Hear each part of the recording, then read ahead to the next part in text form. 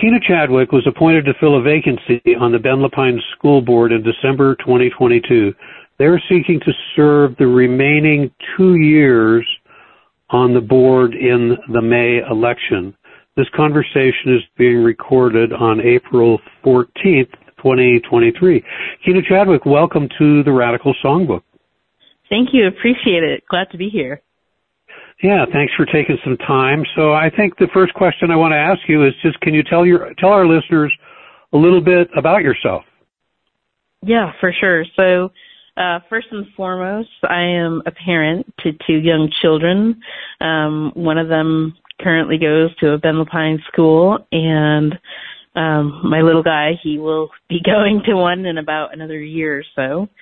And really, when I moved here, I kind of jumped into a lot of different things, volunteering, and within the past year, I really had a good look at where I want to spend my time and energy, and it's really all about investing in Bend. So currently, I sit on the Core Area Advisory Board, which is responsible for providing guidance to City Council and how to develop the whole the new central business district. And I do all of this with a lens of equity. So, ensuring that there are, a good amount of disabled parking available to folks, and thinking about how are people going to get around? Is this place accessible, to people who don't have cars, to people who walk or ride their bikes or skateboard? And then similarly, students and youth, I say this all the time, they're going to be running the town someday. And I think investing in our students is truly the greatest thing that we can do for our community. Investing in public schools is, I think, one of the number one things we can do for our democracy. And the other piece is that, in my profession, I work in organizational development and employee engagement research. So what that means is companies will hire my company. We do a tailored survey for them, and then we run a regression analysis, and we tell them, what questions or what areas of a company are most important to their employees, what keeps them going. And when you think about the crisis that our teachers are going through right now, and with just, unprecedented education disruption and students, being dysregulated, this is very, very much applicable to what's going on right now in the district. The district is an organization just like any other place. You've only been on the school board for a few months, I guess I should say. But what's your feeling about what you've experienced so far, and what this board has accomplished, and what would you like to focus your attention on? What are your goals if you're elected to serve the rest of this term? Yeah, well, I'll start with my goals. So my number one goal, my number one priority is well-being for teachers and students. I had hoped, I really hoped that during the pandemic that teachers would finally, get the support and resources and rewards that they so deserve and need. It almost feels like the opposite happened, right? Folks wanted to jump right back in and take off where we left off before the pandemic. But, like I said, I work with hundreds of organizations, and, there's no going back to normal. There will be a new normal. And our students, a lot of our students are very much in this flight or fight mode right now. Students who had a hard time before the pandemic, they're having an even harder time now. And students who may have been okay are now feeling, effects of that also. And teachers are, needed to, help students who are going through some behavioral issues and having some dysregulation issues, and they're not able to teach. It's almost like, it's exponentially gotten worse for teachers. So student and teacher well-being is my number one priority. The number two priority for me is the importance of representation, both in our staff, educators, and the school board. So currently, they do not represent the diversity of our students who attend Bend-LaPine schools. And, as someone who is BIPOC and queer, non-binary, I know how important that is. I was, fortunate enough where I got accepted to go to Upward Bound, which, for those who don't know, is a federal program from the Department of Education who focuses on youth with, potential to be first-generation college graduates, or who have disabilities, or who are low income. And what that means is that, I went to school during the summertime, and that's where the most influential people in my life saw me and saw strengths in me. And these were Black and brown educators who went to Harvard and Yale and Brown. And that, like I said, that has been the most significant time in my life, really. That was throughout high school. And so I know the importance of having people who look like you as examples, right? So yeah, diversity matters. I mean, I've heard it from high schoolers, middle schoolers. They want to see people who look like them, and they want people to get to know who they are. And then, increased opportunities for parents and caregivers to connect with educators and the school board. In the top three issues when something goes down, communication is always in the top three. And I say this, when I say this, I say it with, folks who truly have an intention of trying to understand something, and who are not just, they're going to make a fuss for the heck of it, right? But truly, really want to connect and either make a difference or understand where something is coming from, but truly that community engagement. And then the last piece is more peer-to-peer mentorship. So, I mean, one phenomenal example of that is Youthline, right? And where students can speak with other students when they're having issues or suicidal ideation. Like I said, I've heard it from students themselves. They want to connect with students from other schools. And when you think about it, this is exactly what we need to be doing as a community in Bend. Different districts need to be connecting with each other, to lift up students and lift up youth in Bend. So those are my priorities.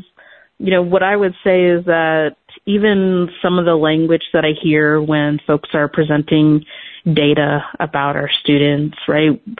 Often they're still talking in this dominant culture language. So rather than calling out students of color or people of color or Black and brown students, people are still referring to them as non-white.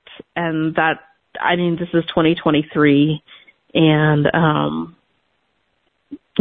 so starting that conversation or enabling that conversation to go further about, even just how important our language is, right? I mean, what if a student of color heard that? They're being, they do hear it. They're being referred to as non-white. So yeah, I think the district has some good goals, and they have a good start. And I'm there to keep pushing them to be as inclusive as they can. Are you familiar with the work of the Restorative Justice and Equity group here in Bend? Yes. Yeah. What's your thoughts on? I raised that because I know that they are also involved in similar kinds of things, bringing students of color together to talk about what's happening in their lives at school.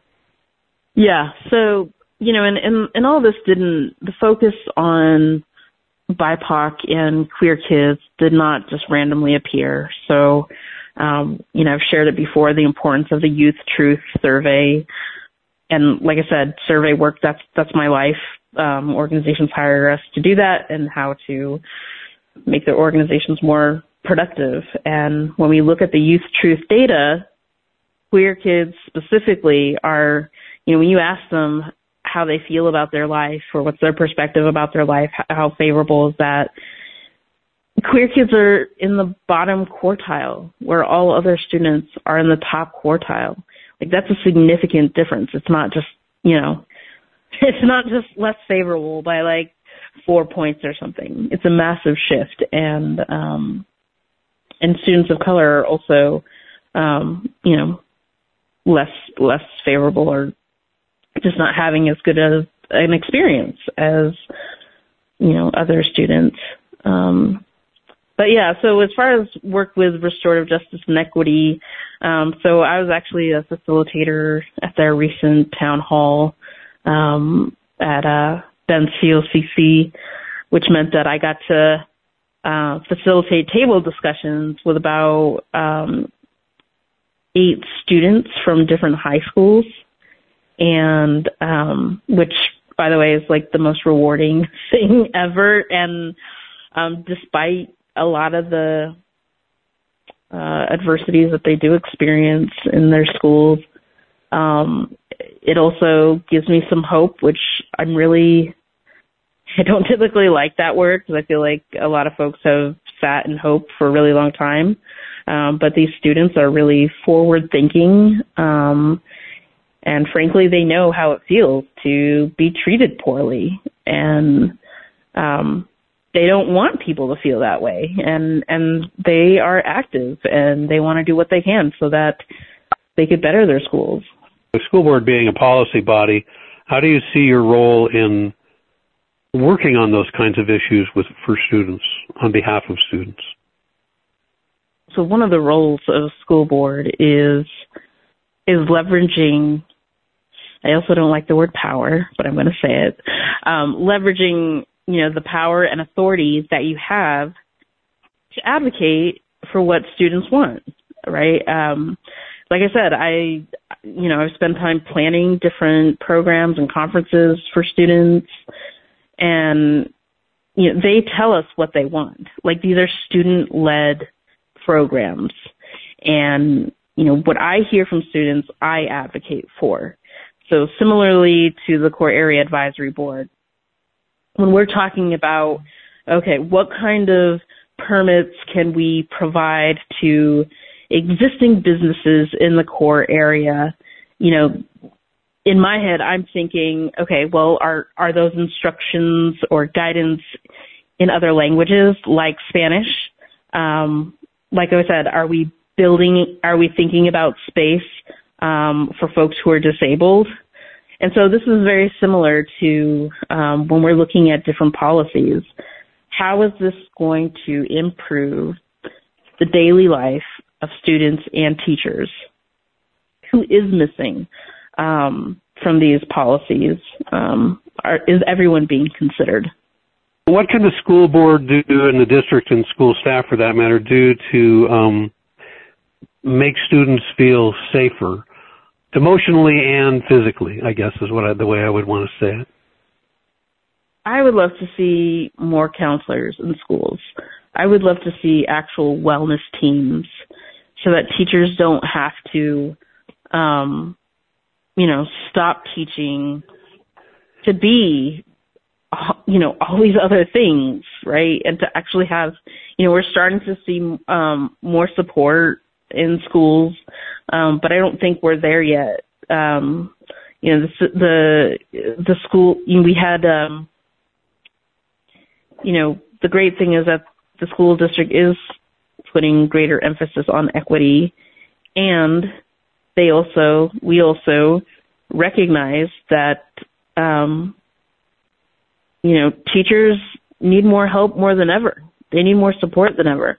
And that's why we're honing in on, actually there's a new task force that was recently formed, and I think it consists of like 30 people, different kinds of constituents, in coming together with teachers and coming up with a plan to support them.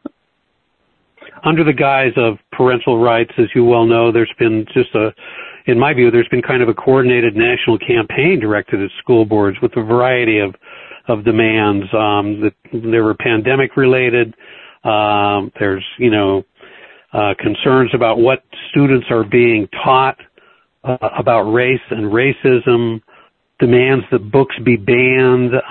What are your thoughts on this, and what role do you think parents should play in public education? I believe that parents should be involved. I also believe that the beauty of public school is that it's a part of our democracy, and the classics have been around forever, and the classic literature doesn't show families like my family. Rarely ever do you see people of color. I don't think I've ever read anything when in elementary school, or I don't know, maybe even through high school, where it mentioned any people who were queer. But frankly, I know the effect of it. As a brown person, I've definitely been affected by that. Questioning what's wrong with me, what's wrong with my skin. So parents can decide what their students are going to read. And that is a right that every family has. So, some family decides they don't want to read anything about queer people or brown or black people. Like I said, that's the beauty of our democracy. But it is an issue when you try to eliminate certain books for everyone, because then you're infringing on other people's rights. You're entitled to your own the same way that others are.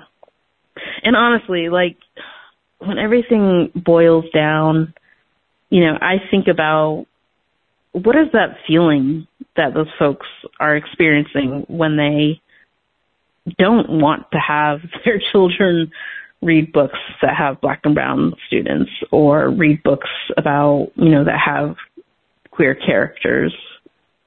What are they really trying to get at? I recently had a parent-teacher conference, and, one of my children was building out a book on Lewis and Clark. And I think there was one tiny component of that even mentioned Native folks. I mean, that's massive. We're all living on Native land, and then to have a lesson about Lewis and Clark and not spending as much time as, you do as the folks who are exploring, right? So why isn't that in our curriculum? Why aren't people talking about that? What other concerns do you have in terms of student achievement issues in the district? Wellness is my number one priority for teachers and for students. And I think wellness and academic achievement should go hand in hand. If students are still in this fight or flight mode, there's no way that they could be doing their best work, right? I don't know, if you're a writer, I mean, just in general, just having a place where, if students are hungry, they can't learn. If students feel terrible about themselves, they can't learn. So ensuring that kids have these resources, it's really just being healthy. It's kind of, it's the foundation. If you don't have your foundation, it's going to be a lot harder to have excellence. One of the things that came out of the Youth Truth data was that, a lot of students want to be challenged, which is great. And I totally agree that that's where we need to go. I mean, that's one of the reasons why I'm running for school board, because, like I said, these kids are going to be running the town. Why wouldn't we challenge them? And I think it's also difficult to challenge things if we don't have that foundational piece where kids are able to, not be worrying about other things in the classroom aside from just from learning. So I always like to ask my guests if there's anything that I should have asked you that I didn't, or anything that else beyond that you want our listeners to know about you and your campaign. Really, I would say the importance of this election. I mean, personally for me, we mail in our ballots now, but when I used to actually go to the voting booth, I mean, voting day is like Christmas for me. I absolutely love it. It's so powerful. And I would say that not enough folks vote, and especially in these special elections, right? And we're talking about the future of Bend here. We're talking about the future of where we live, when we're voting for school board. The other piece, when I think about folks who contribute to my campaign, funds are coming from regular folks. Okay. I recently learned that one of my opponents just paid KTVZ about almost $17,000 for ads on the television. There's no way that I can compete with that. And so truly, I am here because, like I said, I have young kids in the district. I have a personal investment in it. And really, I would love any kind of support. 'Cause like I said, I can't drop thousands of dollars to run TV ads. But the importance is that people vote. So yeah, we're working on how to get out the vote more. And, one of the greatest things that a couple students have said to me is that just having people show up makes the world of difference. So I'm hoping folks will show up and hopefully they will lend me their vote. And how can people get involved in your campaign, in touch with your campaign? People can email info@kinafororegon.com. I check that personally. I don't have someone else checking it for me. So yeah, reach out, send me your email or your phone number. And that's what campaigning is all about. It's about getting to know your neighbors. We all have some kind of commonality, and it is it's our strengths and differences. Well, Kina Chadwick, thanks so much for joining me here on the Radical Songbook. Thank you. I appreciate it.